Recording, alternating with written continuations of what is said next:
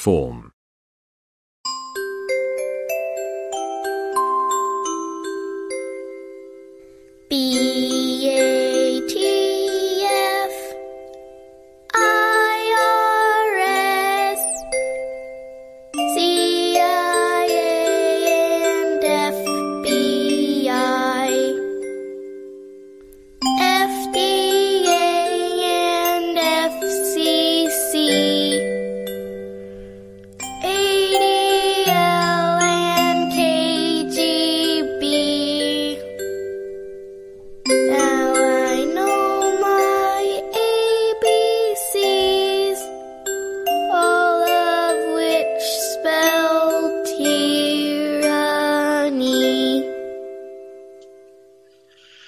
Boy, have we got lots of tyranny around the place here, folks. All you have to do is step out the door and you'll see tyranny upon tyranny upon tyranny. But those of you Aryan Adamites who are listening to this show, please help spread the word of Christian identity to their friends and relatives. The fact is, ladies and gentlemen, that we are winning this battle. The Jews are shooting themselves in the foot. They are falling down on their own swords, and they don't know it. The world is turning against them, and there's no way they can stop the momentum.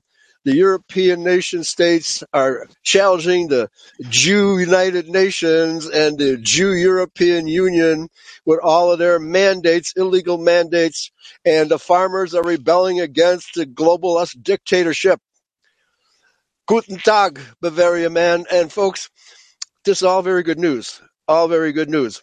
But today we're going to be continuing our theme on lusts of the flesh. We got a couple of really interesting articles. They've already been posted in the chat room here.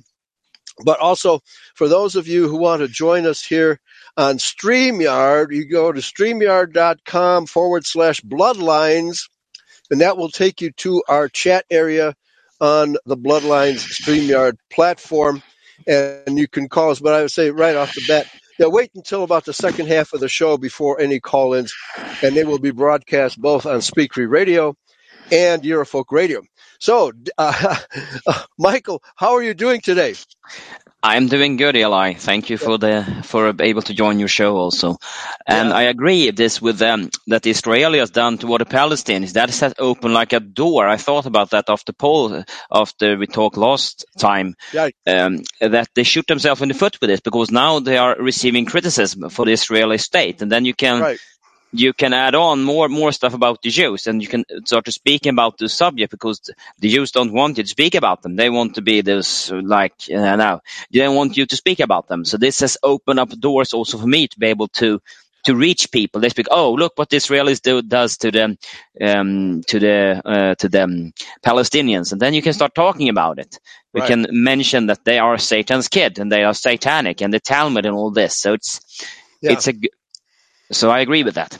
That's and the Jewish websites are complaining that anti-Jewish remarks on the internet and even in face-to-face, Jews in New York City and in Paris and in London are facing more and more criticism and even punches in the face, right? Like the people they hire to punch us in the face and sucker punch old white people and little white girls, right? That's all orchestrated by the Jews. So what goes around comes around. Right, Michael?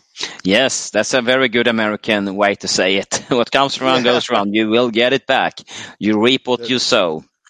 That's right. And that's exactly what Paul says in the New Testament. You will reap what you sow. However, we know that the Jews have a special day of judgment coming for them. In the parable of the wheat and the tares will be gathered first, bundled and burned. Okay. There's nothing about a rapture there, folks. We're all going to have to endure the tribulation, because we, as his people, we're told we are going to be tried in the fire of purification, the refiner's fire.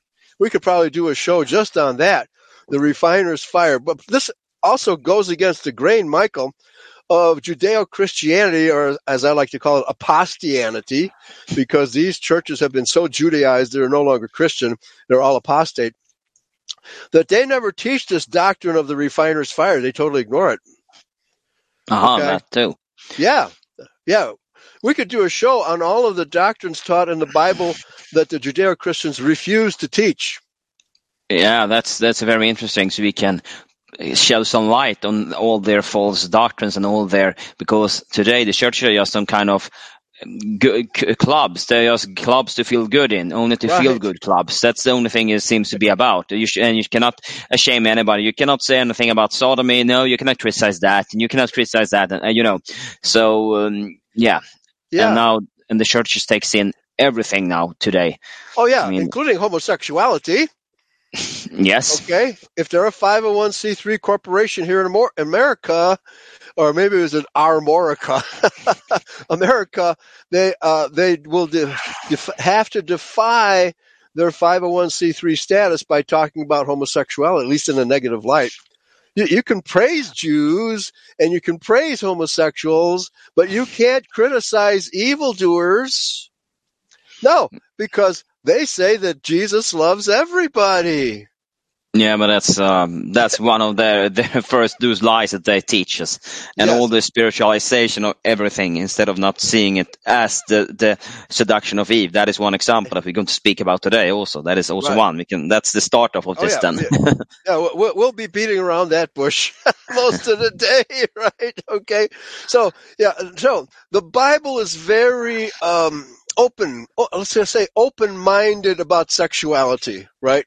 Yahweh says, be fruitful and multiply. All right. Now, how are you going to do that if you're all homosexuals? That won't work. That's one of the violations with homosexuality, I think, because then they are not, then they don't use their reproductive system as he designed it to be. They do it for lust. There you have the lust part. Right. Okay. There I can. Okay, you said the magic word, lust. We're going to talk about the word lust. And we know last week we talked about how the non-seedliners want to blame all sin on lust of the flesh. Okay? And that is true. Many sins are caused by lust of the flesh. But what is lust of the flesh? Well, here, let's go into some verses here.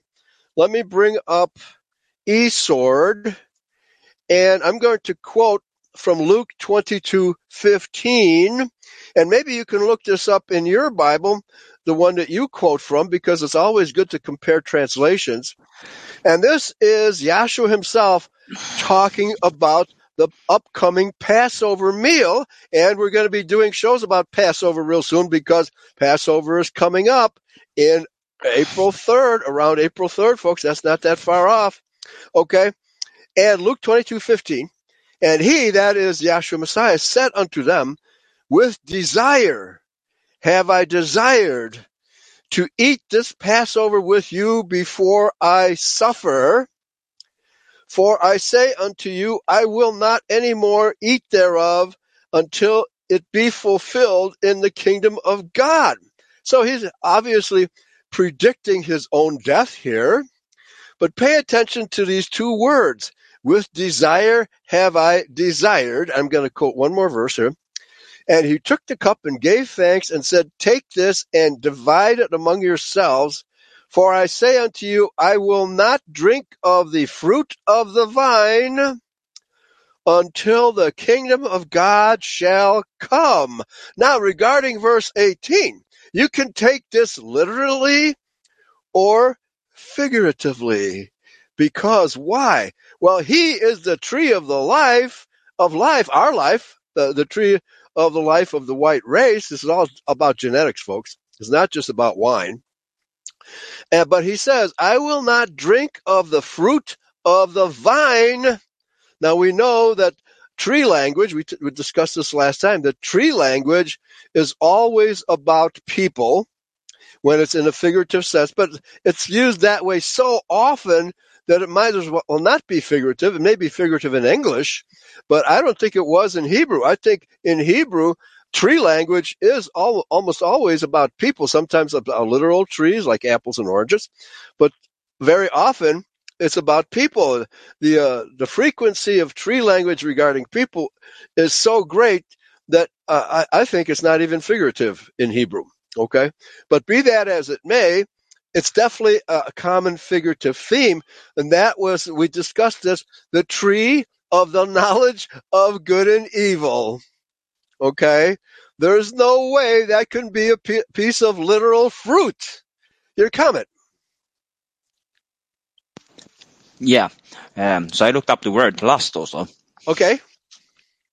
And that Go is ahead. the word that is, as I looked up first in the scriptures, and that is the same. That is the same reading of the verse that we have.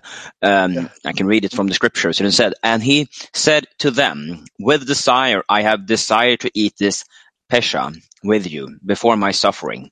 Yes. So it's the same writing also as a KJV. So if we look up the word desire, yes, in the KJV, in the Strong's Concordance, and that word is said epithumia, if I pronounce it correctly, there and you go. that defines as this That's correct.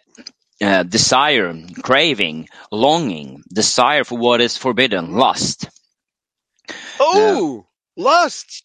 Oh, are you expecting me to believe that Yahshua Messiah lusted? No, I believe that if we read it in the correct connotation in this verse, we're coming more to the word desire or craving, maybe, or longing. That is what applies here, but not the lust. That is not in this connotation, I would say. Right. Unfortunately, however, the King James Version and apparently even your version fail to distinguish the various meanings of the word epithumia. Okay, and it does not always mean lust in the sense of excessive desire for it to the point where you lose your moral compass. It does not always mean that. Okay, and it certainly cannot mean that here. No, not for sure. That's why you have to read the whole verse in the connotation. Yeah. So let us get back. Yeah, go ahead. My question: is there any word than this word lust that I have in the Greek that is more, or is the same? Is that the same? Is that word used all the time, or is it some other word that you can use to describe the word lust? Well, okay. So let me type in lusts of the flesh in my browser, of the flesh, and let's see what comes up. Okay, so 1 John 2:16, and this is actually Galatians 5:16. This I say then, walk in the Spirit, and ye shall not fulfill the lust of the flesh. Okay, lust here is the same word, epithumia. Okay, the point is that epithumia does not always mean lust of the flesh. The whole expression here, lust of the flesh, he's definitely talking about, well, your fleshly desires after a strange woman, race mixing, right? Or another man's wife, adultery. Well, you're not supposed to. If you walk in the Spirit, you shall not fulfill the lust of the flesh. Now, question here. In the scriptures, it says Adam and Eve were naked and not ashamed. That means they were not guilty of anything. They had nothing to be ashamed of, right? But the non-seedliners will say, well, Eve's sin was caused by her own lust. It sounds strange. It's contradictory. It's a contradictory doctrine, because Eve did not lust of her own flesh if she was innocent. You're imputing something to Eve that was not there. Okay. However, she was still punished for being deceived. Okay. So the problem with the non-seed line position is it will not concede any other cause of sin other than lust of the flesh. This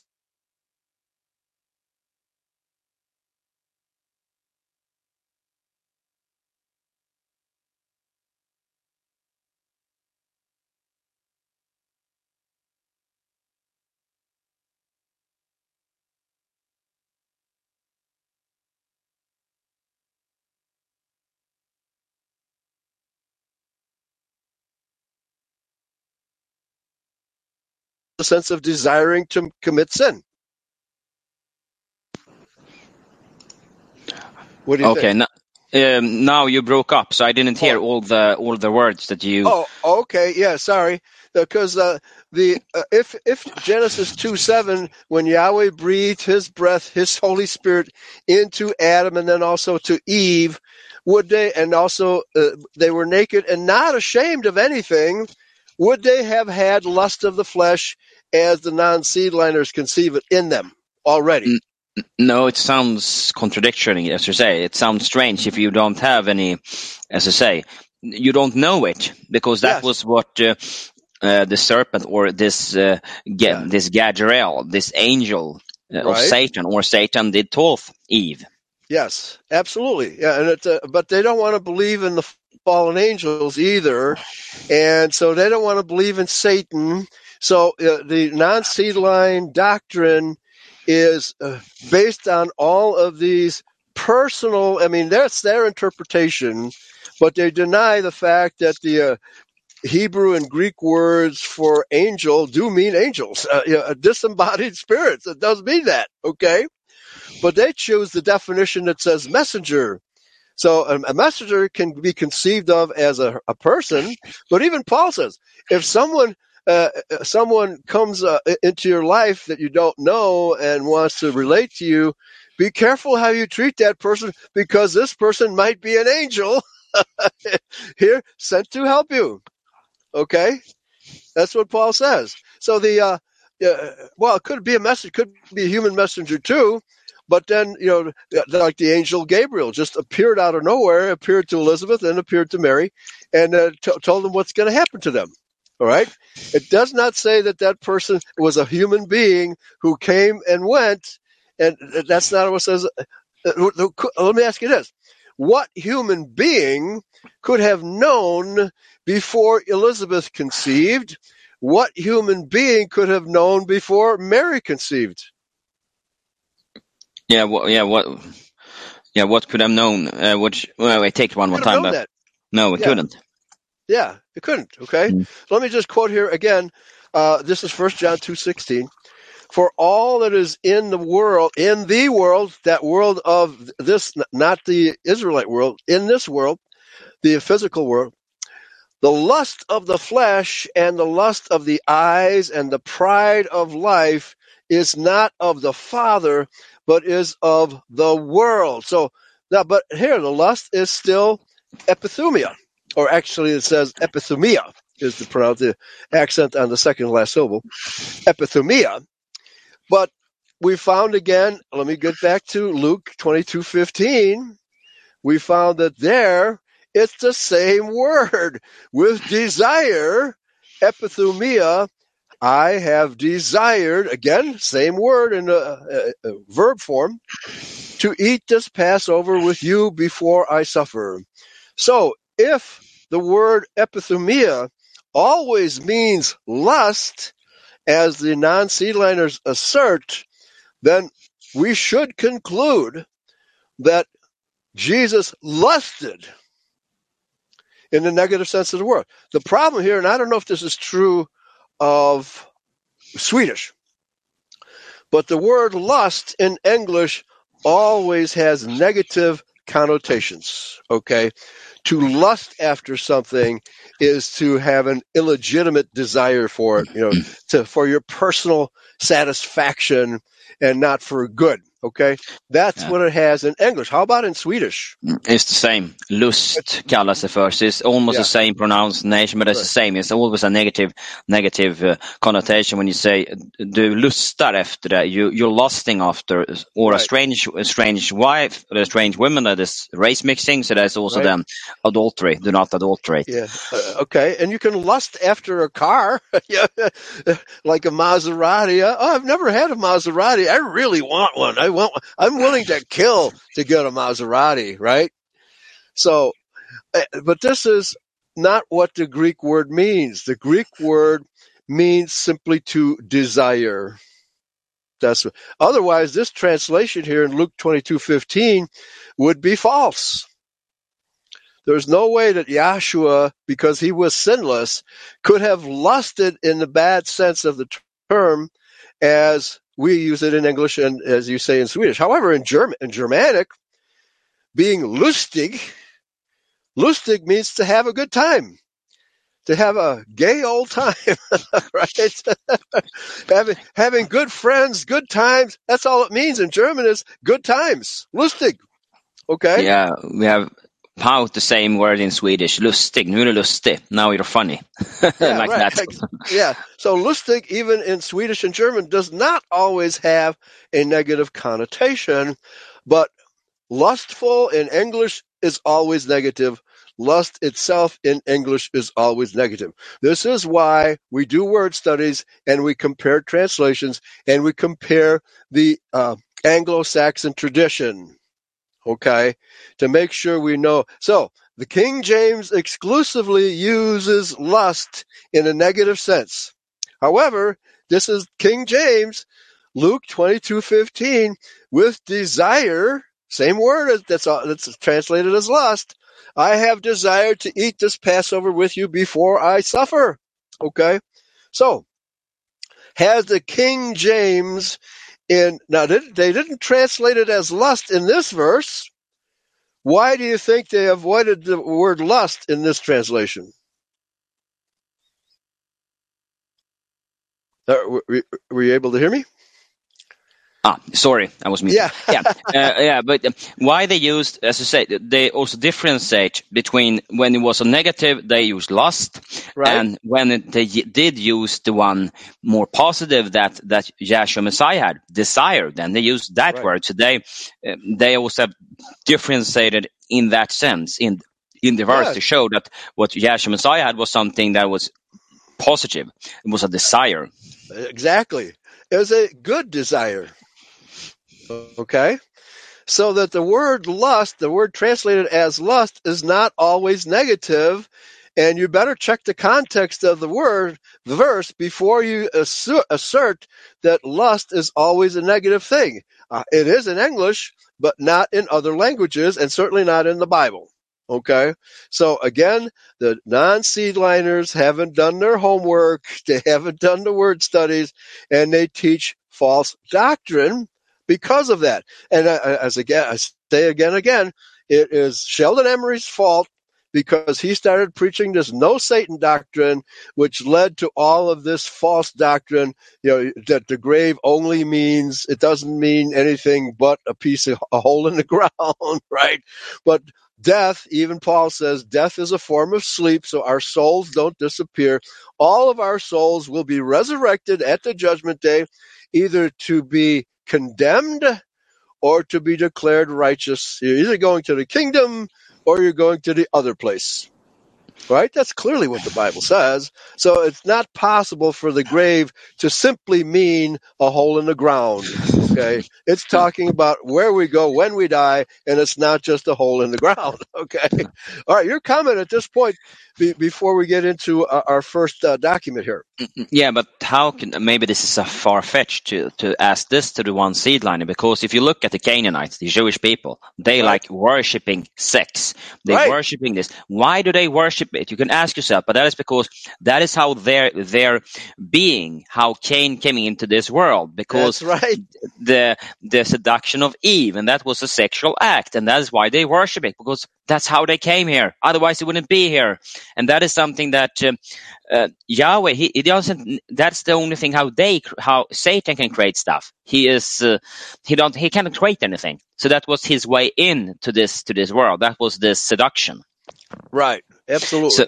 So that is also why the Jews always are so about sex all the time, because that's their worship. Exactly. Because it is the whole purpose of Lucifer and his minions embodying into this planet is to corrupt our genome. Yes, and that's what all is about. Yes, that's all it's about. Okay, so I'm going to quote now. Well, actually, I'll open this up and I'll turn it over to you, because this is the gotquestions.org /naked-and-not-ashamed.html, and I'll put this link in the upload. So And I'll just read the first paragraph, and I'll turn it over to you. Genesis 1 narrates the creation week in which God created the heavens and the earth and filled them with creatures that would fulfill his plan and purpose. Well, didn't Yahweh say, I desire you, Adamites, to be fruitful and multiply, right? Okay, so even Yahweh desires things. And in the Greek, it would be the same word, epithumia, or epithumia. I forget where the accent, I think it's a epithumia, okay? So that's the same word. So the non-seedliners have a problem here. That word, epithumia, is not always translated as lust. Okay? Now we agree an English version of the word lust is always negative, but it's not that way. Lustig in German and Swedish has that positive connotation. It's having a good time without violating any law. All right? That's not true in English. This is why it's very important to have other translations and understand our whole culture. That's why we're here at Eurofolk Radio, folks, to explain to people that the true meaning of the Bible applies exclusively to the white race, except for that other bloodline, right? And if you don't understand the bloodlines, you don't understand the Bible. Okay, let me finish this paragraph. His plan and purpose. Genesis 2 zooms into focus on his creation of the first man and woman. Well, it was Adam and Eve who show blood in the face. It's not all races. It's only talking about Adamites here. Adam, man, and Adam, Eve. And the concluding statement of all this creative activity is, and the man and his wife, we're talking about one man, Adam, and one woman, Eve, were both naked and were not ashamed. Genesis 2:25, and that's the ESV, English Standard Version, I believe that is. Adam and Eve were innocent. Oh, they agree with us that Adam and Eve were innocent, okay? And they were not motivated by lust, having no sin or guilt, and thus had no shame. What happens in Genesis 3 helps us understand how valuable that condition of innocence really was. Wow. Okay. So how many people have even thought about that verse? What does that verse mean? They were naked and not ashamed. Have you in your personal experience, I don't know how often you've gone to church, attended, Judeo-Christian services, but how many sermons have been preached on that verse, naked and not ashamed, in your experience? I have basically no experience from Swedish churches, so I'm not a good example to ask because I have shunned the Swedish churches, right? Because good what they teach. So I'm not a good person to ask about that. Yeah. But my feeling is that this is something they don't speak about. Yes. Because then they will get questions. Why? That's they're naked, the shame. So then we get questions that they can't answer. Right. But so you have all of this pornography on the net, which is controlled by Jews. You have all of this, and even these the cruises, all these ship cruises people go on. A lot of these are run by the mafia. Certainly, the Israeli state is run by the mafia. The international sex trade is run by the Jewish mafia, and all of these things are negative. All of these things are negative because they're run by the Jews, all right? But should a man and wife of the same race getting ready to propagate children under lawful conditions of marriage, we're talking here about exclusively the white race, should they be ashamed of their nakedness before they consummate the marriage? No, that sounds also very wrong, because that, as I said, that is also something that Yahweh said, because be fruitful and multiply. That implies you have to, bees and berries. I don't know what to use. The words. Birds and bees in English. Birds and bees in. So this, right. Birds and bees. So otherwise there wouldn't be any children. And having the white children on the earth also increased the Holy Spirit in the world. There you go. Wonderful observation. But now when our people have now shrunk, we also see it in the society today, how the Holy Spirit also is decreasing, and that is something that is what the despicable Jews think. Oh, if we can get rid of the white race, we get rid of Yahweh, because then there is no Holy Spirit in the world. That's right. That you figured out their motivation. They have a motivation, and it's to destroy our race. No doubt about it. Okay. All right. So this is a loaded topic, and the fact is that the Jews don't want to talk about race mixing. The Judeos don't want to talk about race mixing, and they don't even want to talk about sexuality. Because if we start talking about sexuality, then all of these issues come up, right? Well, such as Adam and Eve were naked and not ashamed before what happened in Genesis chapter 3. This God Questions website is right on the money. It's exactly what we believe, but they're not even two seedliners, right? Okay, I'll turn it over to you. Second paragraph, please. So, second paragraph. So then we have in Genesis 2 verses 16 to 17, God had warned Adam that while Adam had freedom to eat from nearly any tree, he was not allowed to eat from the tree of the knowledge and good and evil. The consequence of eating from that tree would be death. Now wait a minute. Now, if you eat apples, would you die? No. No. Unless it was a poisoned apple, right? How about peaches, pears, apricots?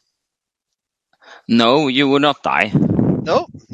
In fact, they will give you vibrant health if you eat real food instead of garbage food that they sell at your local grocery store, right?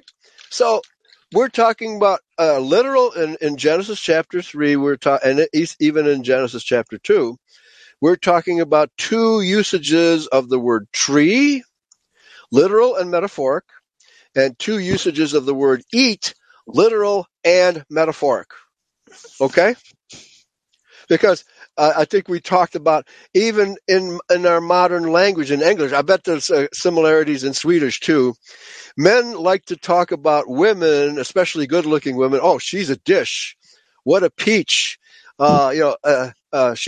Cheesecake. Cheesecake. As we refer to women in such obviously sexual terms, right? What about Swedish? Do you have that kind of language in Swedish? There's the same kind of that you also now I can't really think about my mind some good example, but you have the same same, like something to like as eat. So that also shows that in inside of us we know that what Adam and Eve was all about. It was a sexual sin. We do know, but people also maybe are not aware of it, maybe also. But right, and the non-seedliners are ashamed to admit it. Yeah, that's appalling. Yeah, right. It's also funny. All right, so but here is a non-seedline website verifying our position on these words. Okay, that they do have both literal meanings and figurative meanings, and almost always the figurative meaning concerns human sexuality. Okay, right? Otherwise, why would Eve have been so horribly punished for doing something good like eating an apple or a peach or a plum? Yeah, I mean, why would she be right? Yeah, exactly. But that is also so strange that people don't think they don't recognize that the punish is always in condition with what you have done. Yahweh is always he's very rightful in his when you're getting punishment, because you're getting the right punishment according to what you have done. Right. However, we can sin in ignorance. Okay? Sins committed in ignorance have nothing to do with lust. And that is what we are contending happened to Eve, because she was tricked into doing something she was forbidden to do. And Eve says to the serpent in her dialogue with the serpent that I was told not to even touch this particular fruit. How can you eat of a literal fruit without touching it? Yeah, that's kind of impossible. Again, Yeah, right.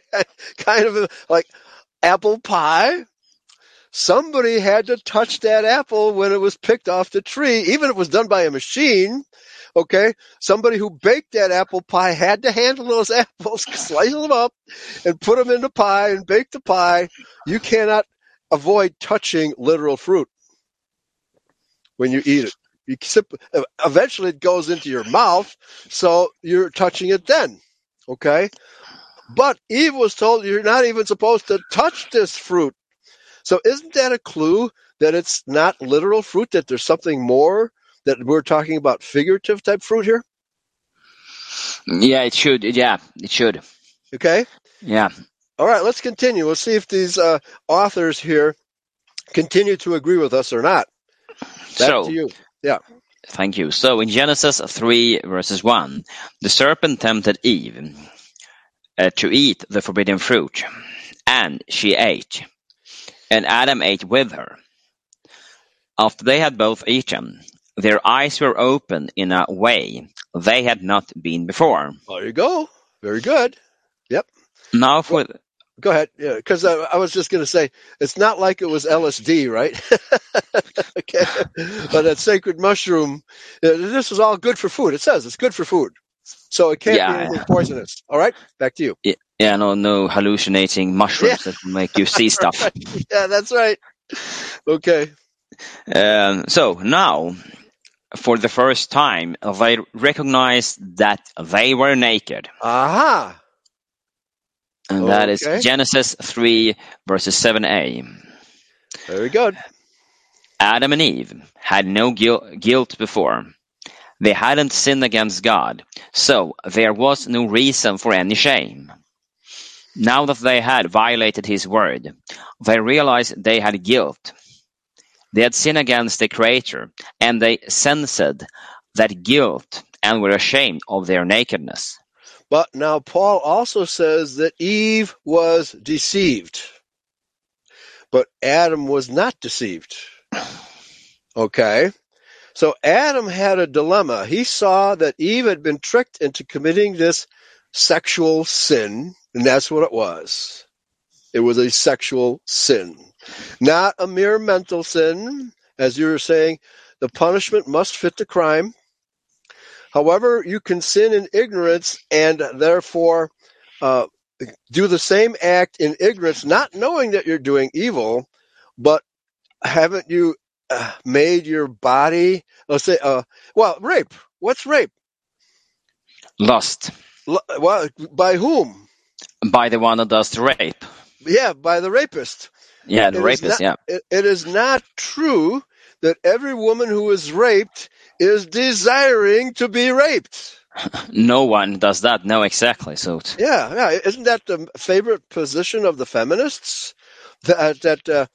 Rape is only done by men. There have been women who have tried to rape men, but it usually doesn't work. Right? Okay, so you can't blame the rapee for the sin of the rapist. Is it not the case that since Eve was tricked into performing the act, that she cannot be held and blamed for it? Yeah, she was deceived. She was deceived. She was raped. She was not doing that according to her own lust. That's not possible. Otherwise, they would not have been unashamed before this event happened. Okay? Or Yahweh himself, when he breathed his Holy Spirit into Adam and Eve, breathed a sinful nature into them. Is that possible? No, I don't think Yahweh did do that. No. The sin was caused by deception, and Eve did not do it deliberately. If you do something deliberately, you know you're doing it wrong, and therefore you should be punished accordingly.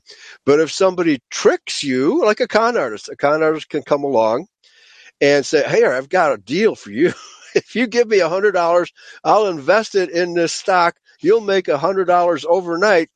And then you keep on feeding me $100, you'll make another $100, and soon you'll be rich. Until the day he decides to switch the game, cash in, and leave the country. That's how con artists do it, right? So, if you're doing something pure innocence, even though that would be a lust of the flesh, that would be greed. Okay, if you can call greed a lust of the flesh, but then ultimately you have to pay the penalty for your naivete. And see, the word Eve is contained in the word naive in English. Okay, she was tricked. How could she be punished so horribly? How could our race be punished so horribly for an act which was not conceived in lust, but was an act of trickery? But it says Adam was not deceived. Adam had a dilemma, because when Eve was pregnant with something that he did not conceive, do I continue to mate with her? Do I ask Yahweh for another mate? Those things never occurred to him. In the how should I put it? In the sadness and confusion that he had confronted in Eve, he did not know what to do. And so Eve showed him maybe black women, Asian women, etc., and he quote unquote ate of the forbidden fruit. So there's only one type of forbidden fruit, because all of the literal fruit was good fruit. The Bible clearly says it was all good to eat. So why was this fruit forbidden if it's not good to eat? Okay. Yeah, because we see what happened because of this. The naive Eve, what it produced the Jewish race. So yeah, that's a punish. Yeah, then you have done something that was not too good. Right. And so it's a sexual sin because it produced the bloodline of Cain. Yeah. And enmity between the two bloodlines continues to this day. There's no other way to explain it. Yeah, and we have the same problem with those couples that do race mix today, because it's rampant now in the cities. That's what the cities is all for, because in the cities this happen.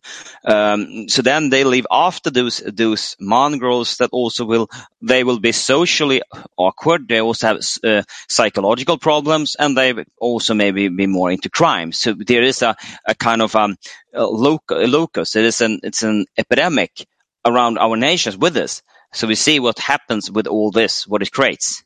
And the Jews is on top of that list, of course. That is we see that's the top of all those problems we have. Yes. Okay, so this particular tree is not a literal tree. That's the point we're making. It's not one of those trees that has literal fruit like apples, peaches, and oranges. We're talking about indulging in race mixing. That's what we're talking about here. Okay, because the punishment has to fit the crime, even though the crime was committed in ignorance. Okay, so if you speed, in Germany, I don't know about Sweden. In Germany, there's no speed limits on the highways. Okay, in America, there are. I mean, they can go up to 80 miles an hour in Texas, 70 miles an hour in most of the country, but 80 miles an hour, you're taking your life in your hands, but you're not breaking the law if you drive 80 miles an hour. If you go 100 miles an hour, 120 miles an hour, my speedometer goes up to 120 miles an hour, but I've never taken the car that fast. So if you're in Germany and you drive 120 miles an hour, are you sinning? No, and that is also some kind of obscene. It's obscene to drive that fast. Yeah, but it's not against the law. No, but the law. But who have you violated when you're driving too fast on those roads? No one. No one has been hurt. No one has been violated. Oh, you violate the state. Yeah. Until you crash. Yeah, then you have the problem. But then it's your responsibility. So this with having same as in Sweden, we have 80 miles per hour. That's the upper limit we have in Sweden. But yes, then you have the police, and then they cost you a lot of money to speeding. It's a lot of money for some. You haven't even if you're driving 90 miles per hour and no one is hurt. What's the problem? Who have you hurt? Right. Nobody. So I think that's with traffic. This is just for them to take money out of us. There's just a way to this police state that it is so rampant. At least. And it happened to me recently that I was driving from Harrison, Arkansas to Springfield, Missouri. And the highways are great. US 65 between these two towns is absolutely fantastic. They blasted away mountains to make this a fairly straight highway, right? But there are a couple of valleys. They couldn't blast away whole mountains, or they didn't make tunnels. So there are a couple of valleys when you reach the top and go down. And if you're not watching your speedometer, I looked down, I was hitting the bottom of the valley, and I realized I was going 90 miles an hour. I had no idea that I was going that fast because I've got a well-built vehicle, a Chrysler Town and Country ride. It was a really smooth ride. And all of a sudden I realized, hey, I'm going 90 miles an hour. If there's a cop around, I'm getting a ticket, right? But nothing happened. I took my foot. I don't even remember if I had my foot on the accelerator, but I was going 90 miles an hour without intending to. It happens, right? But if you get in a crash at 90 miles an hour, it's your fault. Here in America, it's your fault because we have speed limits here. All right. So whether you do it deliberately or not, it's still your fault. That's the point. It's still your fault. Somebody has to take responsibility, and Adam and Eve took the responsibility even though they didn't want to. Okay? The true lesson here is that we must obey Yahweh's law.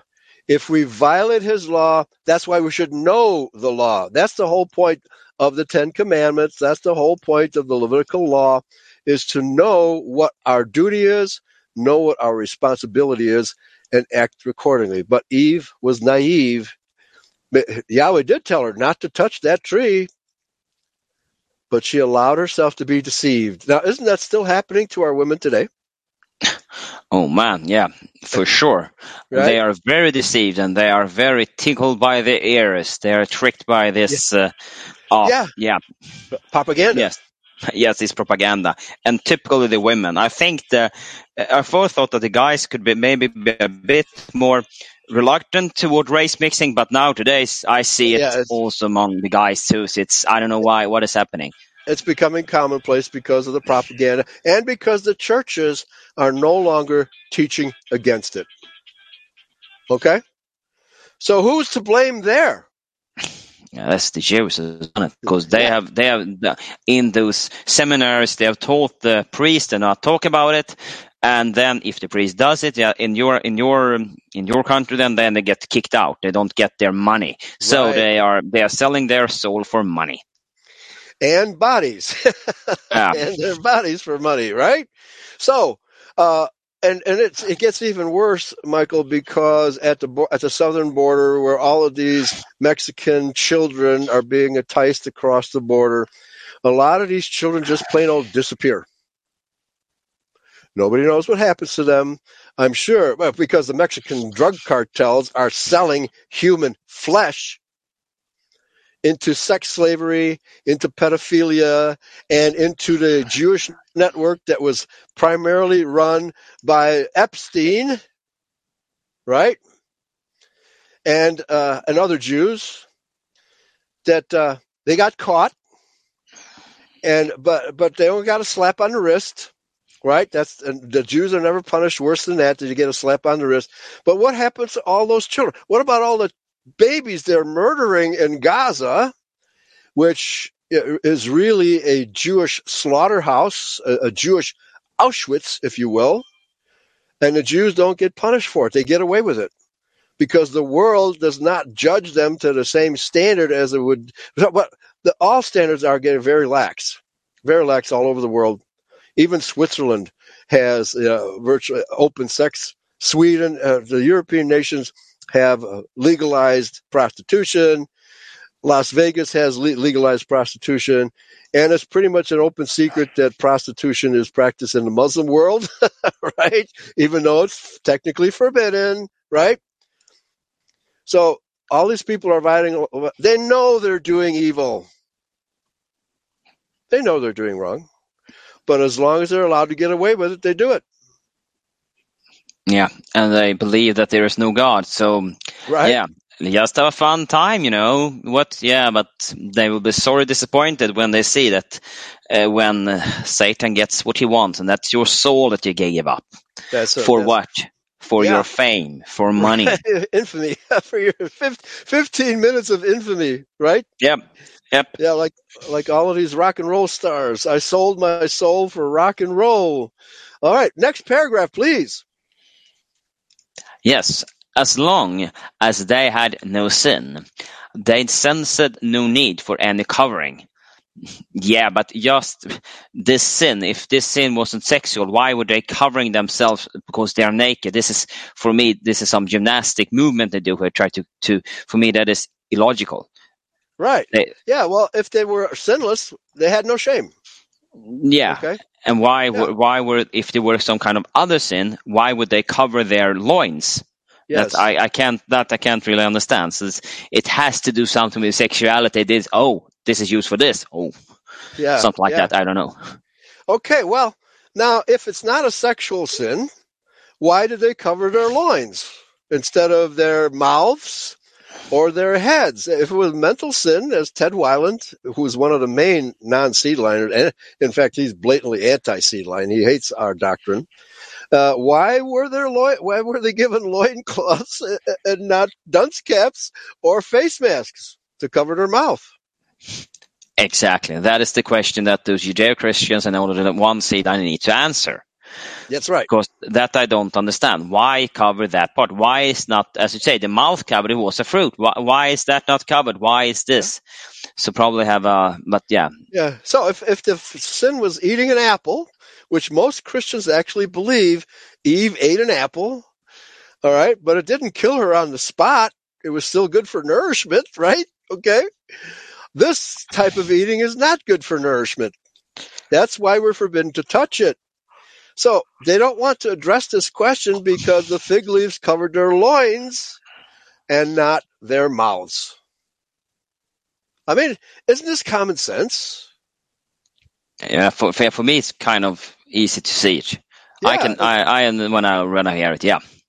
It is metaphorical language, but not so metaphorical that it isn't scriptural, because Scripture uses this type of language to describe sexual activity constantly.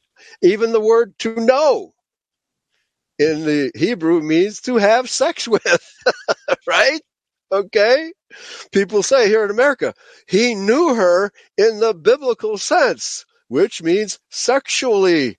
I don't know if you have that kind of language in Swedish. No, not what I can remember. And unfortunately, Sweden is not so much biblical anymore. It's the most atheistic country in Europe. Right. Okay.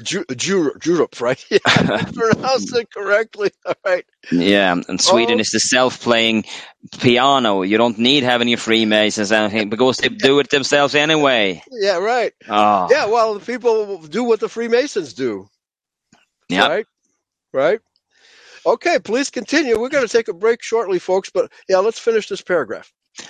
There was no judgment or scrutiny for them. Now that they had sinned, they were keenly aware in their guilt and shame that they were exposed. So they fashioned from fig leaves clutches to cover their loins or their genital areas. Genesis 3 verses 7b. They tried to cover up their guilt and shame with the product of their own effort. This was the remarkable first attempt of works salvation. Well, that's going a little too far. Right. They sought to be free from guilt by covering up their nakedness on their own.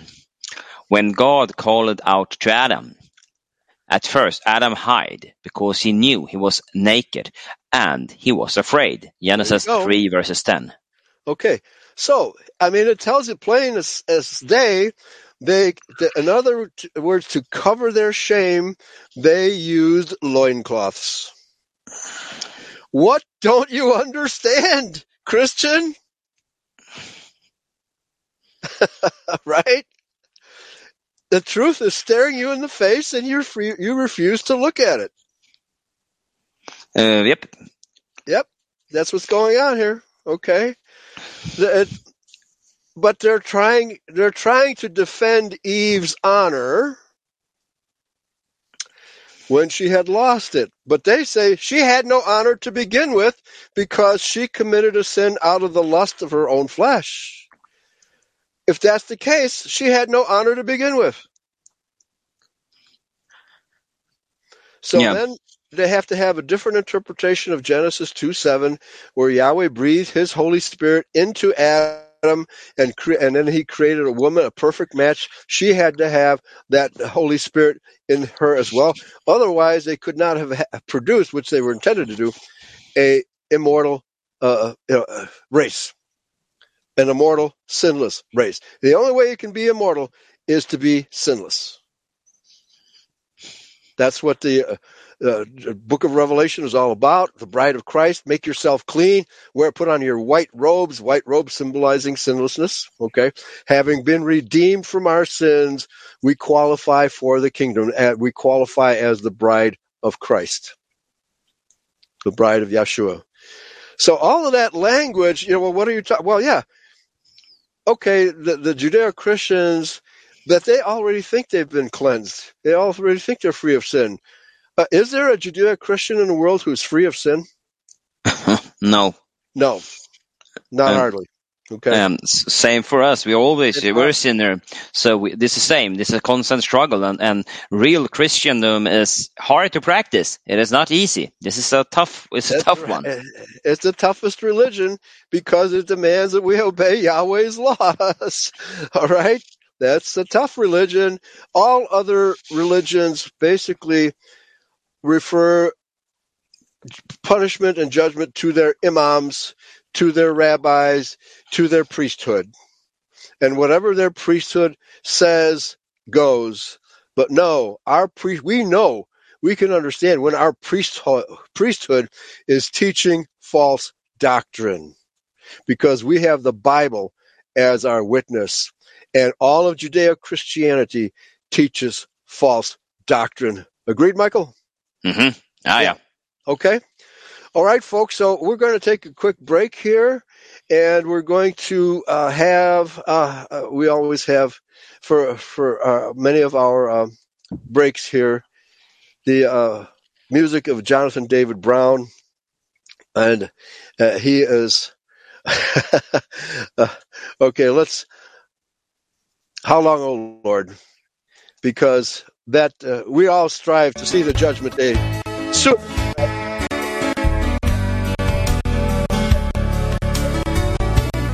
In part 2. Stick around.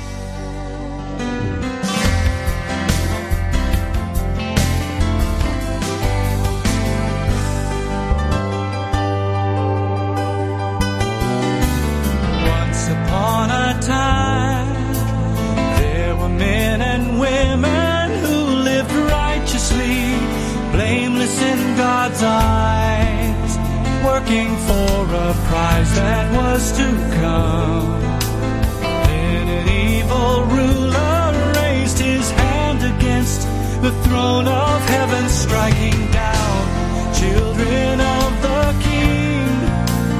Why were they of consequence at all? Or maybe he was threatened by the silence of their battle cry.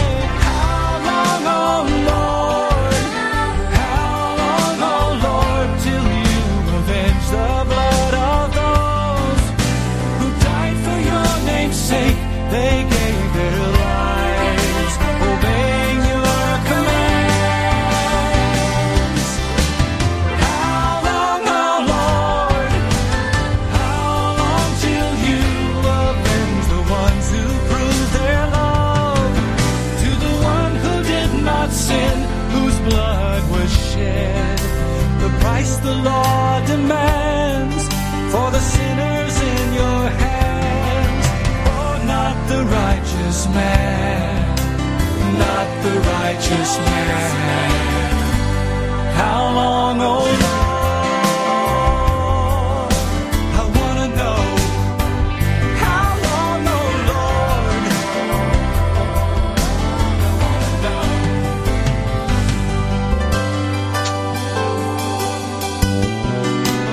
Look upon us now. Look upon the ones who've chosen the law written here upon our hearts are broken now.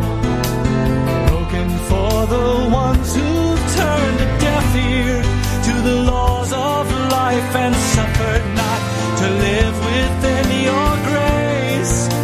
As we come face to face with death again, we'll gladly give our lives to know we did the best to bury sin.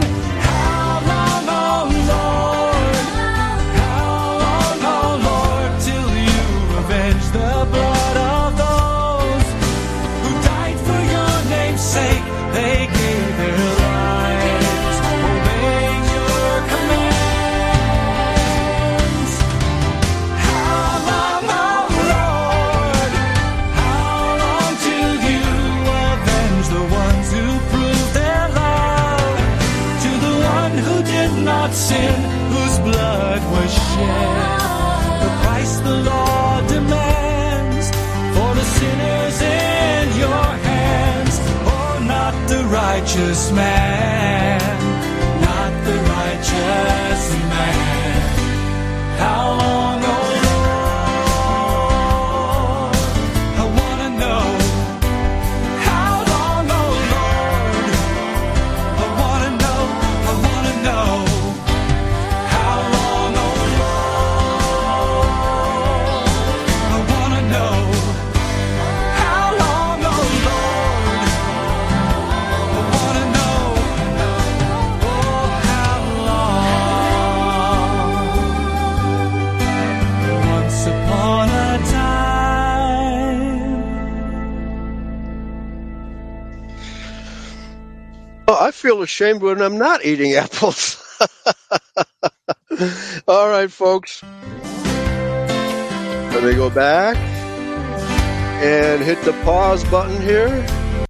All right, so we're back, and for people who want to call in, I put the link in the chat room at Eurofolk Radio, and it is speakfreeradio.com/bloodlines if anybody wants to call in.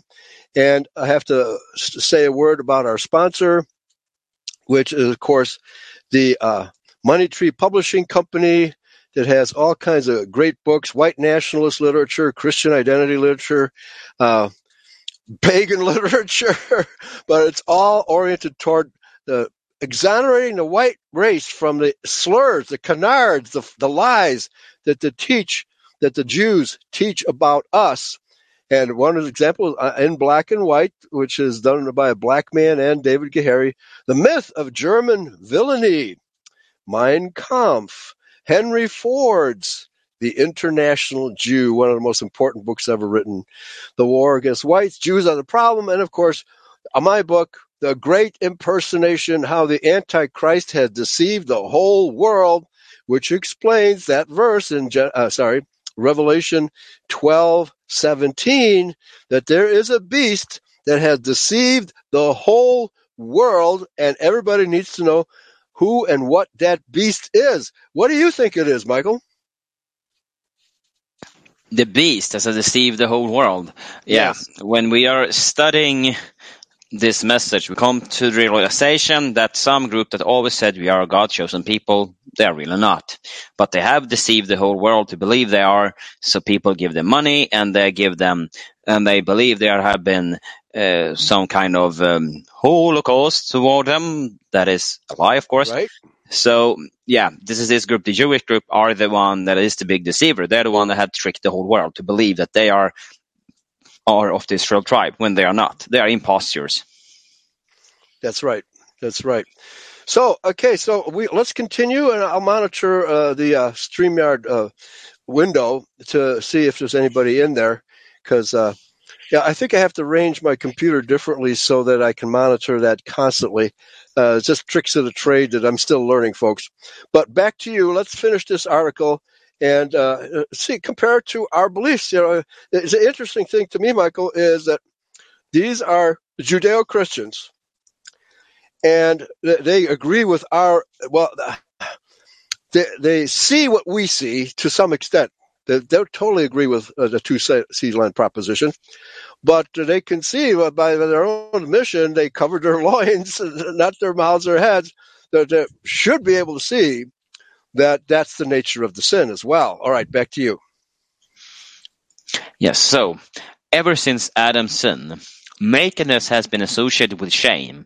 And see 2 Samuel 10, verses 4-5, Isaiah 47, verses 3, Ezekiel 16, verses 39, and 23, verses 29, Hosea 2, verses 3, Nahum 3, verses 5, Revelation 16, verses 15.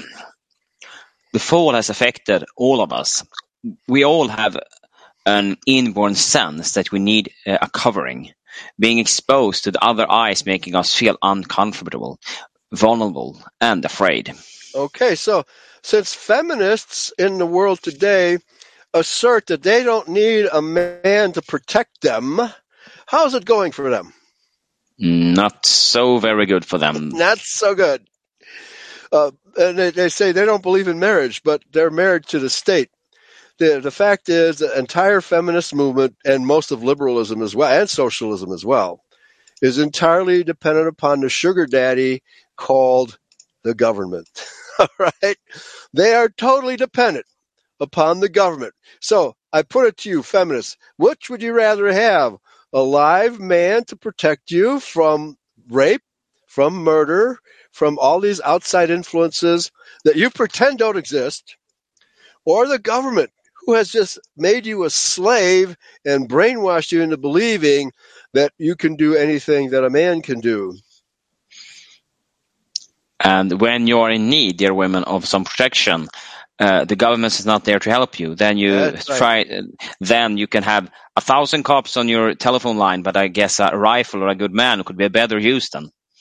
That's right. That's right. So it's either Yahweh's way or the government's way, and the government rarely does the Yahweh's way, extremely rarely. But that's going to change when the kingdom comes, and Yahweh will take total control. Hopefully, our lesson will be learned by then. All right, back to you.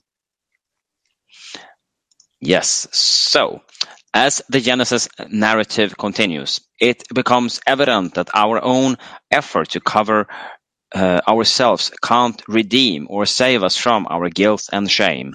Adam and Eve were under the penalty promised in Genesis 2, verses 16 to 17. Okay. Well, here, keep reading. I'll look up Genesis 2, 16, 17 to refresh our memories. On that day, they had died. They were no longer able to live with God, but they were separated from Him, and their relationship was severed. Right.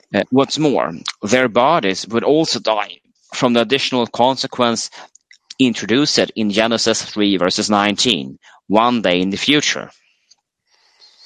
All right, so they basically agree with us that they were intended to be immortal, but that this unnatural act that was committed by Eve, not by her own volition, but by trickery, caused them to become aware of their nakedness, which they disregarded before because they had no guilt or shame, and because they had committed no sin. I reiterate, the non-seed-line position demands that Eve sinned out of her own lust. But the Bible is telling us that she had no lust before she was tricked. She had no sinful attitude before she was tricked. Back to you. Later, in the time of the Mosaic law, God prescribed animal sacrifice so that the people would understand the awfulness of sin and the incredible high price that had to be paid to deal with it. Life itself illustrated in the pouring out of the blood of the sacrifice. Okay, so it's incredibly high price. Incredibly high price. I would say if it was just eating an apple, the punishment is far too great. Far too great. And the lesson, in my opinion, is that we must obey Yahweh's laws. Otherwise, we will be tricked somewhere down the line. The only way to avoid that trickery is to be wise in the sense of knowing his law. And Yahshua said, be therefore wise as serpents, yet harmless as doves. So what does he mean there? Yeah, and this wise, for me, this also, that we also need to understand how our enemy works, so we know how the Jew operates to trick us into those. There you go. Yes. So that is this being wise as serpents and innocent as doves. But that's what I think about wise as serpents. That is, so we have to know our enemy. We cannot just think that is only one seed line, and then we don't study how our enemy operates. Some people think, it is just negativity. You're only studying how they operate, blah, blah, blah. No, it's not. It's so we can know what to expect from them and what they will try. Right. And I've been saying in my local congregation here in the Ozarks that the real lesson of Genesis 3:15 is to, number one, obey Yahweh's laws, and if you don't, you will suffer for it. Okay, so always be on the alert. And if you don't have His laws in you as part of your relationship to this evil world, then you will succumb to it. Okay, and that's what happened to the Israelites over and over when they began observing pagan rituals. Okay, the only way to avoid that is to know that it's evil and it's going to result in lots of personal suffering. Just like if you're doing drugs, it may feel good when you're doing the drugs, but if you get addicted, you're in big trouble. Yes, for sure. Yeah. For sure. Okay, so Genesis 2:16-17, and Yahweh Elohim commanded the man, saying, of every tree of the garden thou mayest freely eat, but of the tree of the knowledge of good and evil thou shalt not eat of it. In the day that thou eatest thereof, thou shalt surely die. Now, the interesting point here is, did Yahweh say the same thing directly to Eve? Or did he leave it to Adam to instruct her in the same way? Okay, it's not clear.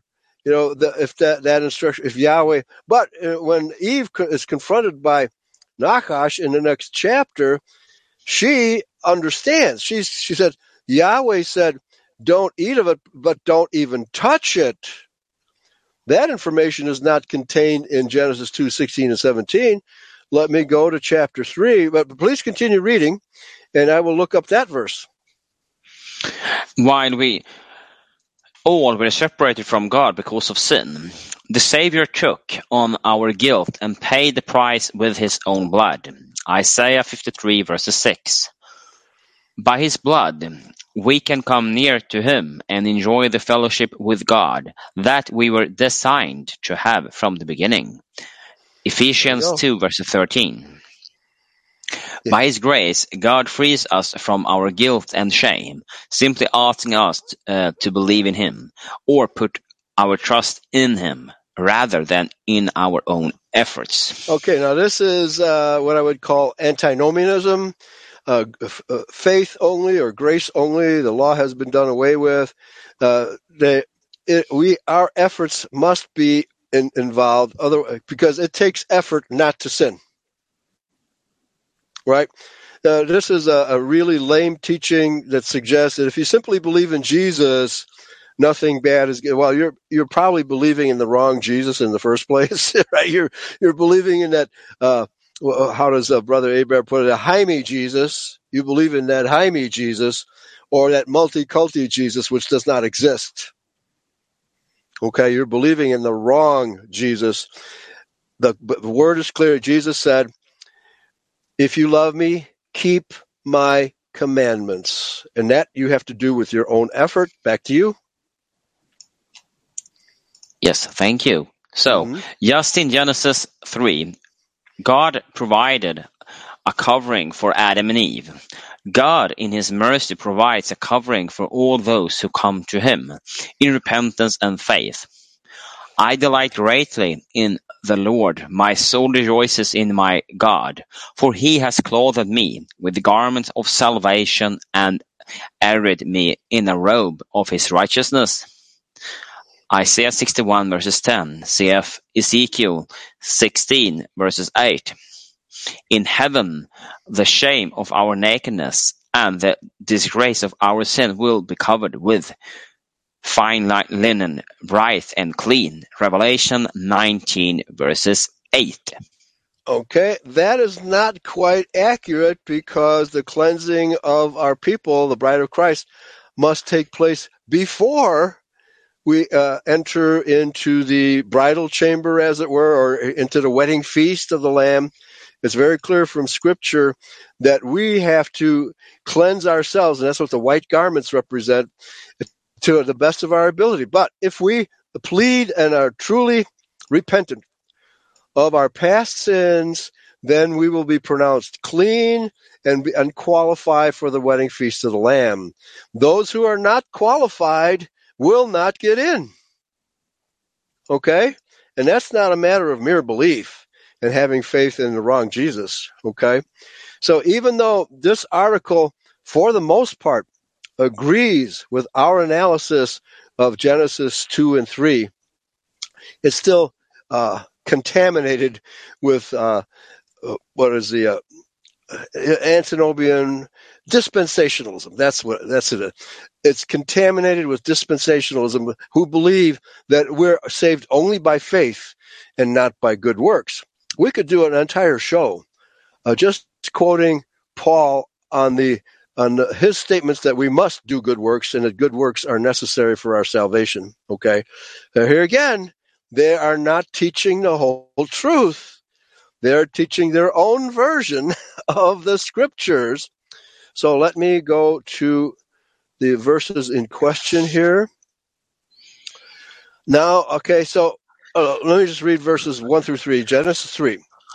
Now the serpent, it can mean a literal snake, but Yeshua referred to the Pharisees as serpents, right? He used that word serpent.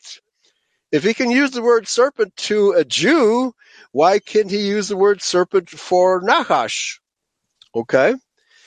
And especially since the serpent was more subtle, that is, more conniving, more cunning and crafty than any beast of the field which Yahweh had made. And he said unto the woman, Yea, hath Elohim. He's not referring to Yahweh. He's simply referring to Elohim. Now, what does Elohim mean here? Because Elohim is in the form plural. And is this a reference to Yahweh or simply to gods? Yeah, it's a plural. Then it could be gods too. Yes, it certainly could. And that's all the word Elohim by itself means. It is not the creator of the universe. That's Yahweh. And this is another thing that the churches and even the non-seedliners get wrong. They think God is his name. No, that's not his name. That's his title. His real name is Yahweh. Hath Elohim, that's what it says. And here, let me give you the definition. Gods in the ordinary sense, but specifically used in the plural thus, especially with the article of the supreme God. That's our tradition, but the supreme God is Yahweh, not the Elohim with the specific article. Occasionally applied by way of deference to magistrates, and sometimes as a superlative, angels, exceedingly great, God, gods, goddess, godly, very great, judges, mighty. Okay? So the definition of the word Elohim is not limited to the creator, folks. It can mean any of the things that I just read here. All right? That Elohim had made. Okay, let me start from the beginning to fully understand what this verse is really saying. Now the serpent Nachash was more cunning than any beast of the field, which could be other races, because there are two-legged beasts of the field in Scripture, which Yahweh our Elohim hath made. And he said unto the woman, this is the serpent speaking, Yea, hath Elohim said, ye shall not eat of every tree of the garden? He's asking her a question. Yeah, weren't you instructed that you shall not eat of every tree? There was at least one certain type of tree that was forbidden. And the woman said unto the serpent, we may eat of the fruit of the trees of the garden, but of the fruit of the tree which is in the midst of the garden, and word midst can mean throughout, tavek meaning to sever, a bisection, that is by implication the center. Okay, so that this particular tree stood out from among the other trees in a particular way. Okay, stood out. It's a different nature. In the midst of the garden, God has said, okay, again, it's Elohim, it's not Yahweh. Nachash is not referring to Yahweh. He's referring to gods in the plural. Has said, ye shall not eat of it, neither shall ye touch it, lest ye die. Okay, so here's the crucial word touch. Ye shall not touch it, which is naga. By the way, the word naga in Sanskrit means fallen angel or devil. Okay? A primitive root properly to touch, that is, lay the hand upon, for any purpose, euphemistically, to lie with a woman, by implication, to reach, figuratively, to arrive, acquire, violently to strike, punish, defeat, destroy, beat, able to bring down. Okay, so are you going to destroy a tree that you hope to gather fruit from for many years? No, that's contradiction. I would not. You wanted to thrive. Right. And so God hath said, and this is a continuation of what Eve was saying. So obviously, Yahweh Elohim told her, you shall not even touch this tree, lest ye die. So Yahweh actually spoke with her, although Yahweh is not named in these verses. And then the serpent said, ye shall not surely die, contradicting God. You shall not surely die. And that's where the deception began. Okay?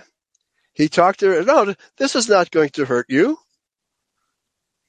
Is this not a seduction, Michael? Yeah, it is. Yeah, it is.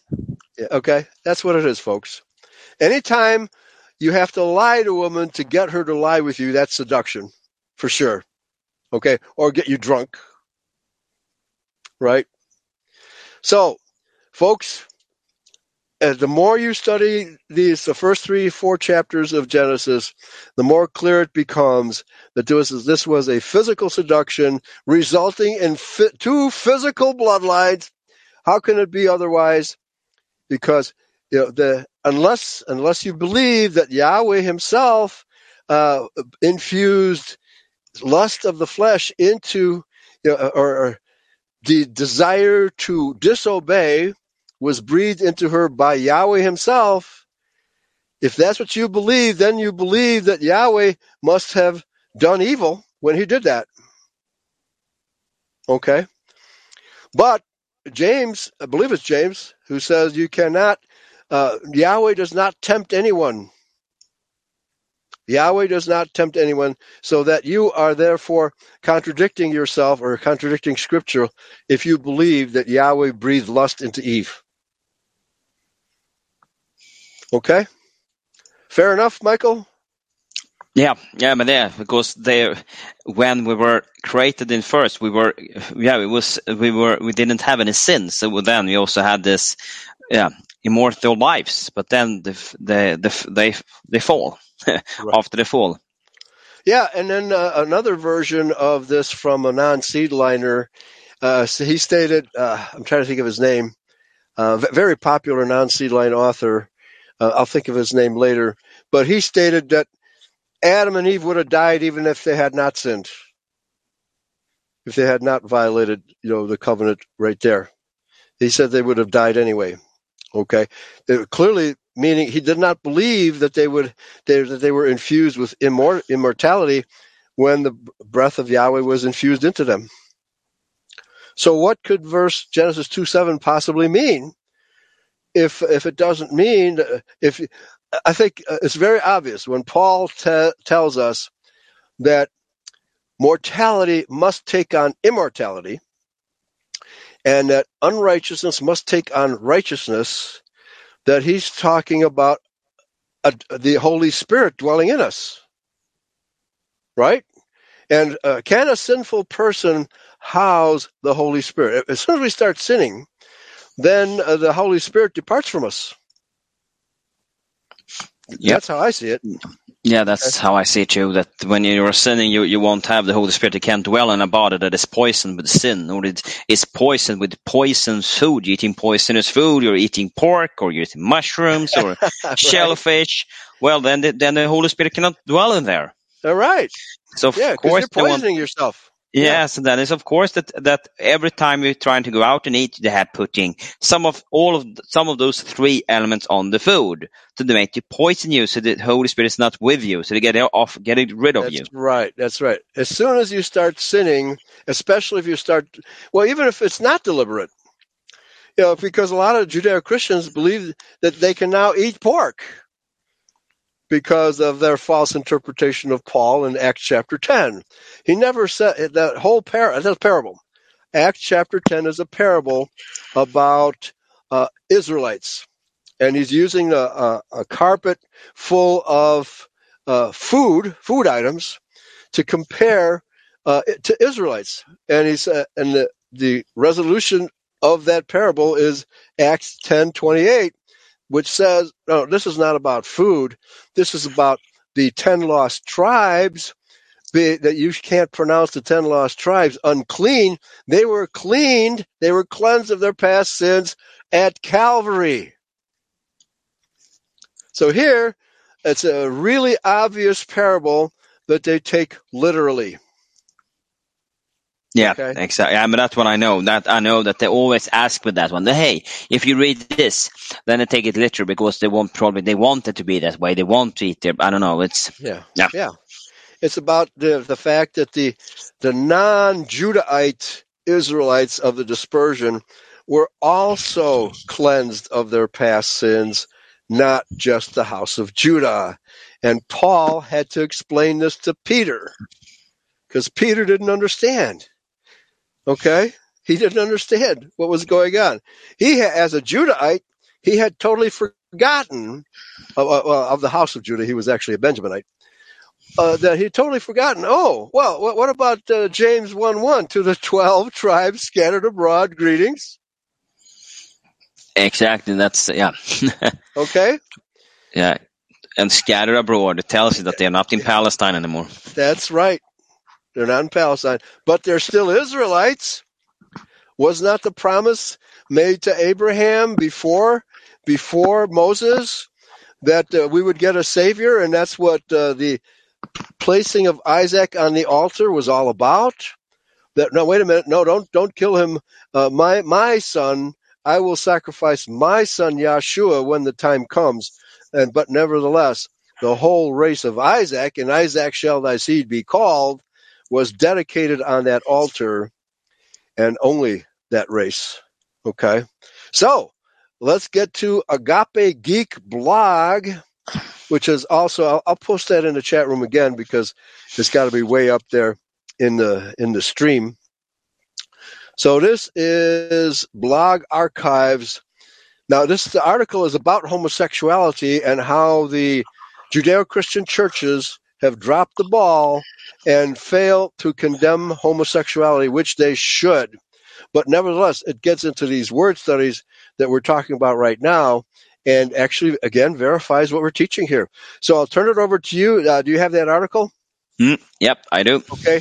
What does God think about homosexuality? What does the Bible say? Over to you.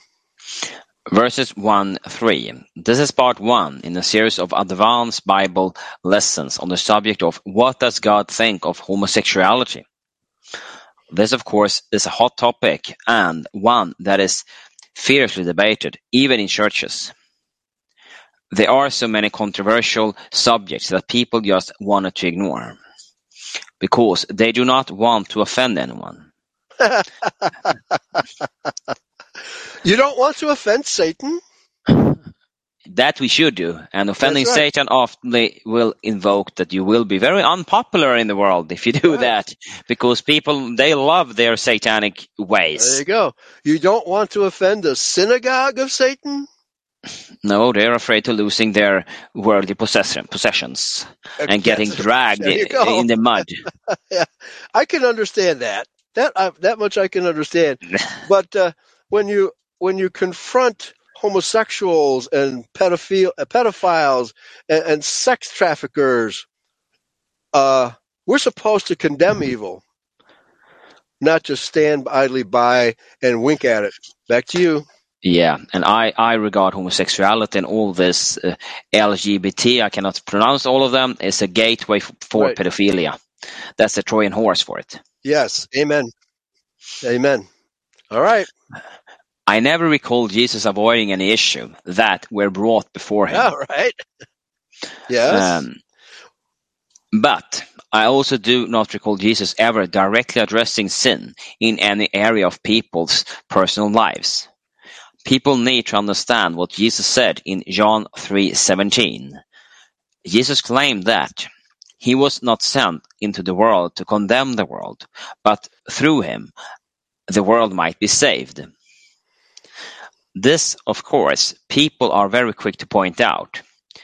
Jesus never said anything about homosexuality, and I have even heard people try to accuse Jesus of acting like a homosexual. That is crazy. Yeah. It is amazing how foolish people can become when they want to justify their erroneous ways and their sinful lifestyles. Yeah, that's what they want. That's and what exactly. what I realize when I try to criticizing the homosexuality in churches and in society, they always go to those, well, look at this people, look at that, and they're going to personal people and pointing at them, but it's always like that, and it creates, and it's also something we think about. The truth, to telling the truth requires a lot of courage. I mean, to saying that right. requires courage.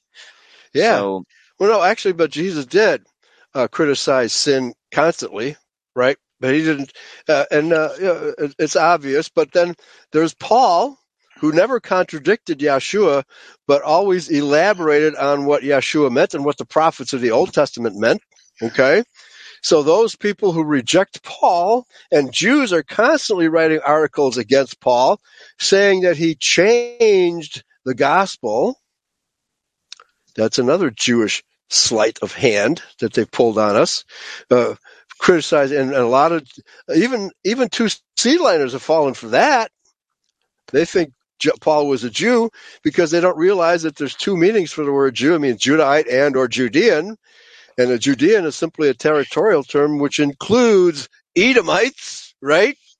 What the word Judah does not include Edomites. So you got to do your word studies, folks. Study to show thyself approved. Back to you. While Jesus rarely addressed sin, you will find that after he healed people, he would sometimes say, "Now go and sin no more, unless a worse thing come upon you." John 5:14. Yeah. Oh yeah. Well, if you keep sinning, worse things will come upon you. It sure will. Yeah, and often we are the problem. That we are the one that are responsible for getting those punishments, right? Because we are worth it. We are worth it all the way. Yeah.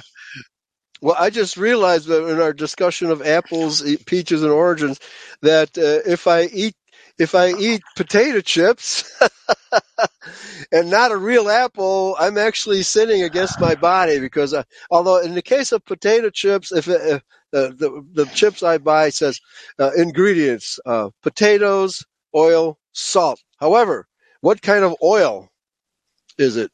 Oh, that's probably canola oil. Oh, it's probably really bad oil, right? Yeah. So I should watch it. Okay, but here, if it's really unhealthy oil like margarine, which is really unhealthy oil, then I'm sinning against my body. Yeah, And then then the Holy Spirit cannot dwell in it, because that's also what is said, that the one that destroys the temple destroys the being where, I paraphrasing, that destroy the temple where the Holy Spirit dwells. And that kind of oil is what clogs up your arteries. Yeah, that is the one doing it, not butter and meat. That is That's right. Propaganda from the sugar industry. There you go. There you go. And sugar is what causes you to grow fat. Oh, not eating fat. Okay. All right. Because you don't get sweeter by eating sugar. No. No. Actually, you come to sugar makes you high and makes you crave more. Yeah. Yeah. Yes, it does. And you don't get fat by eating fat. You're getting thinner by eating fat. That's right. So that was eating sugar and processed carbohydrates that's what will put the weight on. That's what. Yeah. And that, I guess, was what Robert Atkins found out. He found out that there are 3 essential foods to eat. It is protein, fat, and fibers, not carbohydrates. That is not essential. Yeah, it's not essential, right? Yeah, but it sure does taste good. Okay. All right, please continue. To the woman caught in adultery, Jesus said, "Go and sin no more." John 8:11. So, Jesus never said that sin was okay and acceptable. No, he didn't. He just said, stop sinning, repent. Jesus never justified sin, nor would he tolerate people doing everything they wanted to do. Well, by the way, that word is okay. So, Yahshua never said that sin was okay. Oh, okay, sorry. You said oak. Right? And acceptable. Definitely not acceptable. He never said it was acceptable. But Jesus loves everybody, even sinners, right? No, not. Yeah, that's what they teach. Love the sin and hate. Love the sinner, hate the sin. Yeah. Chapter and verse, please. You will not find that statement anywhere in Scripture, folks. That's another Judeo lie. So it comes down to a question of the definition of what sin is, and this varies tremendously from person to person. Some think their sin is better than someone else's sin, and thus they justify themselves to be righteous in their own eyes. I'm just eating potato chips that contain hydrogenated oil, but you are driving 100 miles an hour against the speed limit, because we do have speed limits here in America. Okay. All right. Okay, so such people are easy to condemn other people for their sins, but never condemn themselves for their own sins. Okay, this is called hypocrisy, folks. The basic modern argument for homosexuality being forced down our throats is a statement that claims this is who we are. Oh, right. No, they claim that God created us this way. No, he didn't. Yeah, that's right. That's the lies and these lies are accepted in the Apostolian churches. This is the only sin that I know of that makes these assertions. Yeah, right. So I'm a thief. Did God make me that way? No.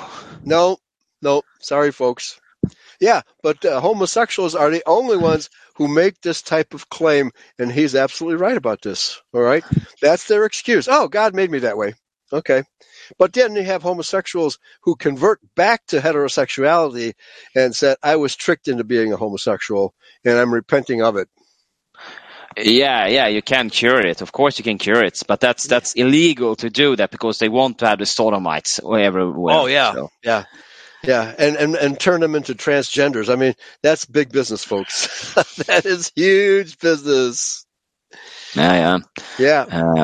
So that is why I'm writing about homosexuality and not about adultery today. And adultery does mixing the seed. Mixing. Right.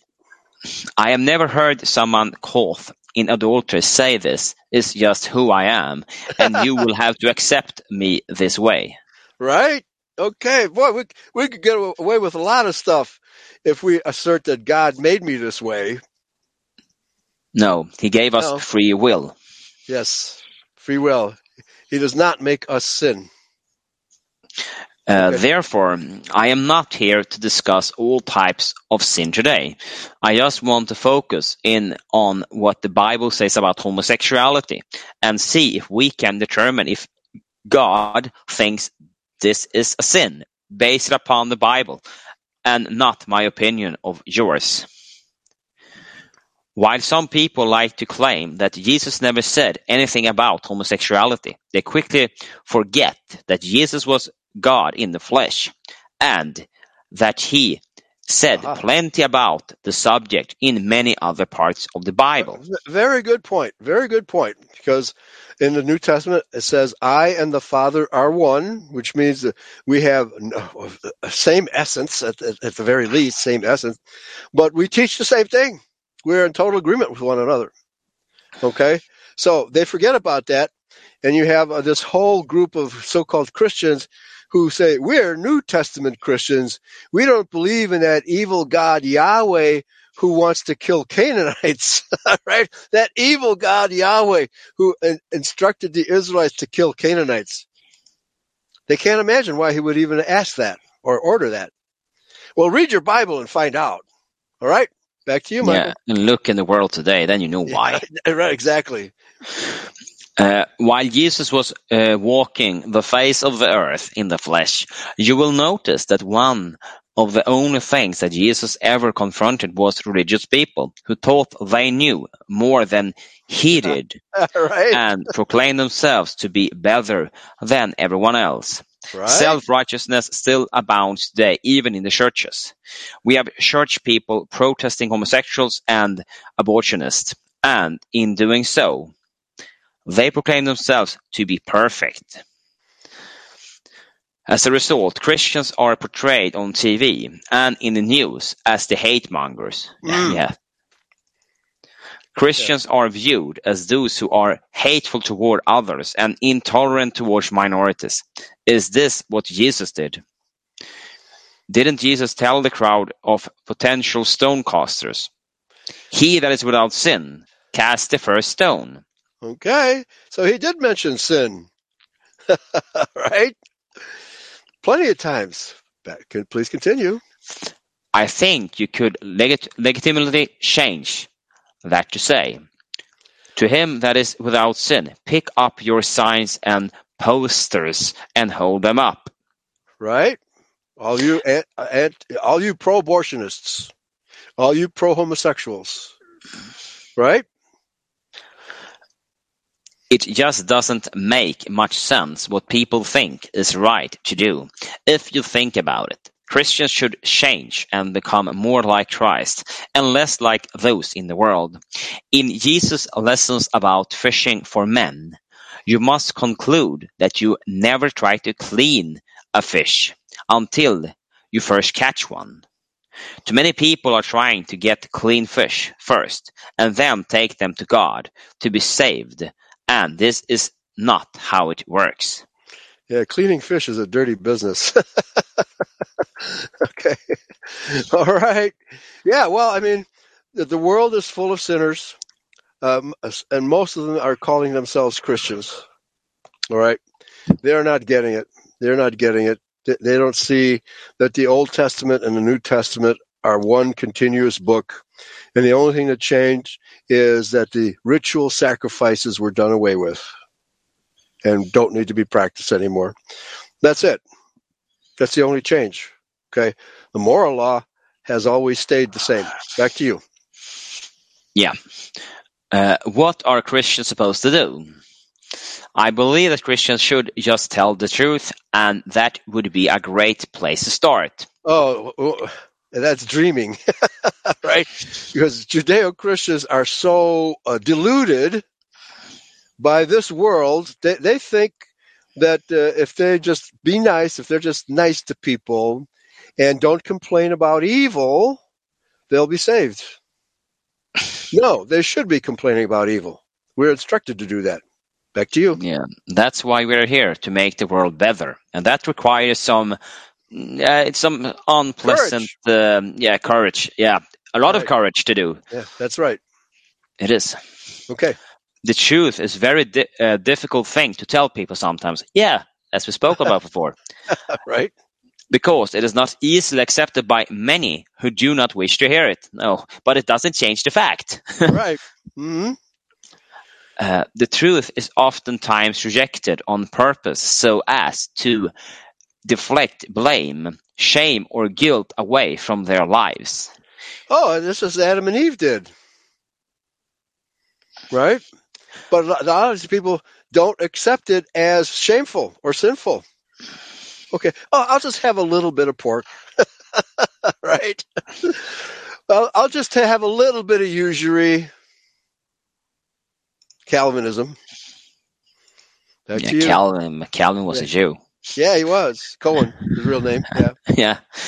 While there are many who want to portray an openly gay lifestyle with open pride today, there are equally as many who are ashamed of their ways. People do not like to tell about their childhood experience, where a grown-up abused them and did things to them that they should not have done. These are the areas of life that hurt people and cause emotional and psychological damage, and people think that many times they are better left unsaid and swept under the rug somewhere. Because I do not know you, I cannot speak about you. I can only tell you about my personal experience, and you, of course, can believe them or not. A male family member that I know of was molested as a child by an older male relatives. I know this because I was there. It was the middle of the night, and this male relative tried to molest me too, but I was too big for him, and I said, leave me alone. Because I did not know what to do. I did nothing to stop him from molesting these other relatives. As a result of this attack, this young male family member later turned to a homosexual lifestyle. But I know where it started and how it started, and this was not how he was born. This is rarely talked about in the world, in the news media and on television. That is, unless it is committed by someone in the church. Oh, well, but not when it's committed by a rabbi. That's never reported. Never. And their Talmudic book is really right. I'm reading this. Also the listeners that are reading this book by Elizabeth Dilling, The Plot Against Christianity, and all those rabbinical text from the Talmud. They are very sick people that write all those stuff. That's right. Very, very sick. Very sick. Uncompromising evil is what it is. Yeah, and finding ways, loopholes into the Bible on every verse they can find. That's right. Yeah, the Talmud is a book of loopholes. Well said. That's what it is. Right. How to get out of pretending to be righteous while doing evil. Yeah, but that's why they have the Old Testament and trying to wrap that out as a white sepulchre around their Talmud so they can cover it. There you go. Right? Yeah, I'm wearing a scroll, but underneath that scroll is pure evil. Oh, yeah. Mm-hmm.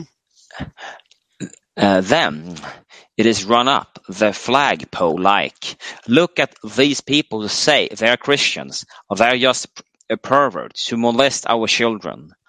Because people do not normally talk about these events in their young lives. Most pretend that they never happen. What people do not understand is many gay men want sex with young boys, and that is why they swept under the rug and never discuss. Yeah, exactly. It is a vehicle for pedophilia. Amen.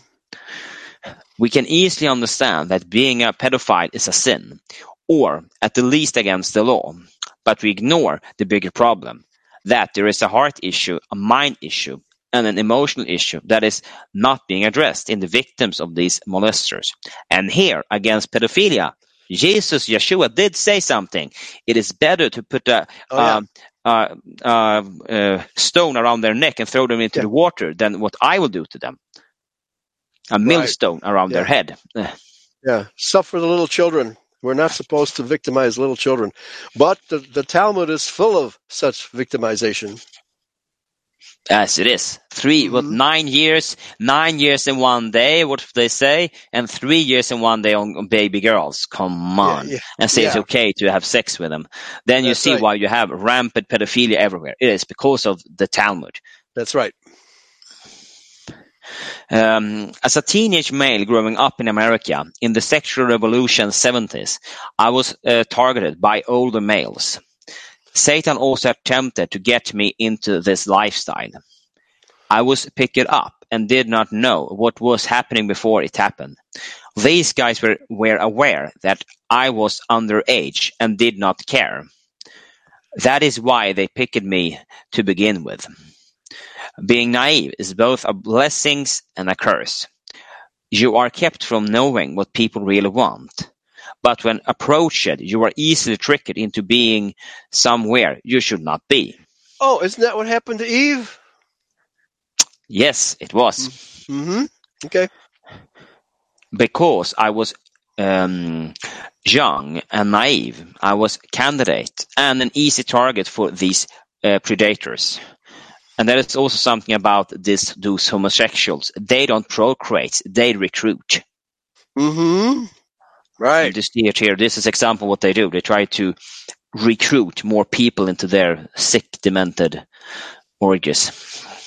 Mm-hmm. So how many gays are talking about this kind of behavior openly? Not any that I know of. Not any. Yep. I'm very thankful to God that these creeps did not scare me for life. No more food metaphors, please. Crepes in English is thin pancakes. It's the same as crepes. It's the same. Right? Okay. All right. Did not scare me for life or get me to change who I really am. I am also thankful to God for not allowing them to hurt me more than they did. People rarely talk about these kinds of things, and it is very difficult for me to even admit that I was there. I could have very easily been drawn into the deception of this wrong lifestyle. I could have been deceived into believing that I was just like them. So I have given you my personal experience with this issue. Gays would make sex with young males legal if they could get away with it. I think they have made it legal in certain countries. Yeah. They're trying to make it legal in England. Maybe even here in America too.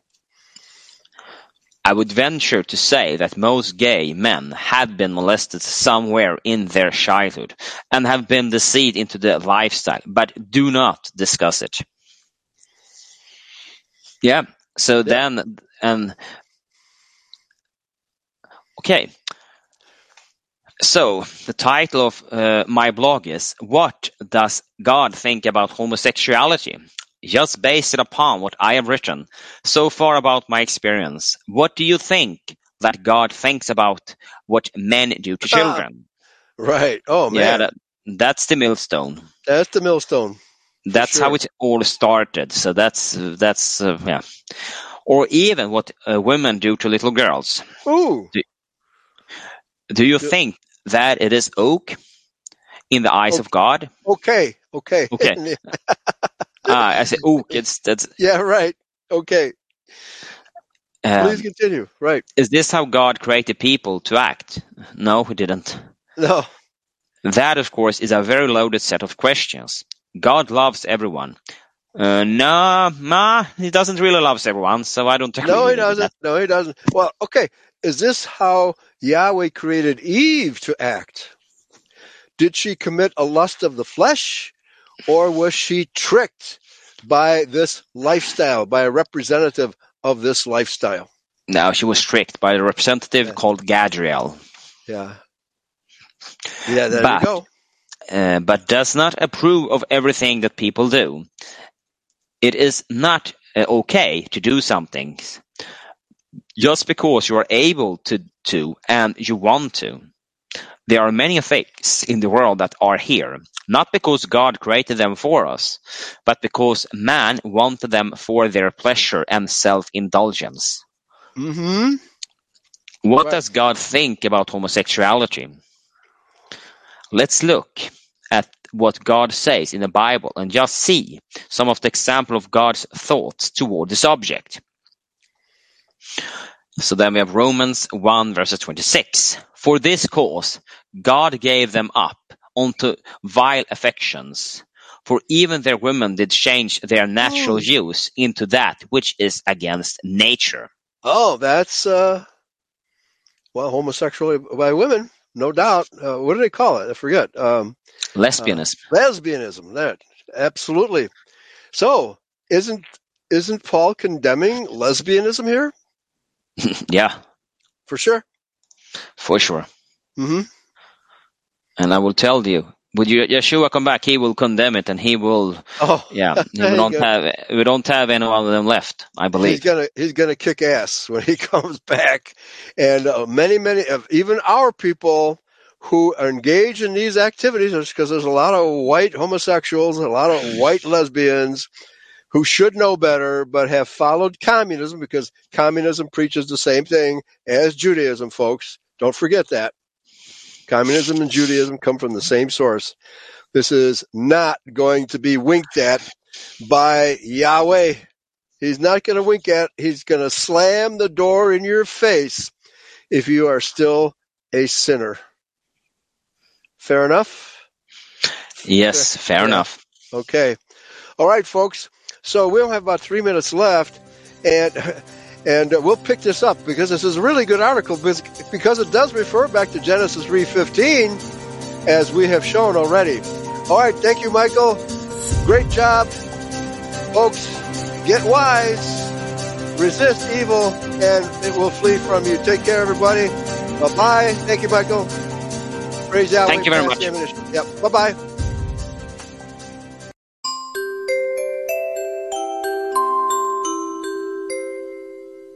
Beep.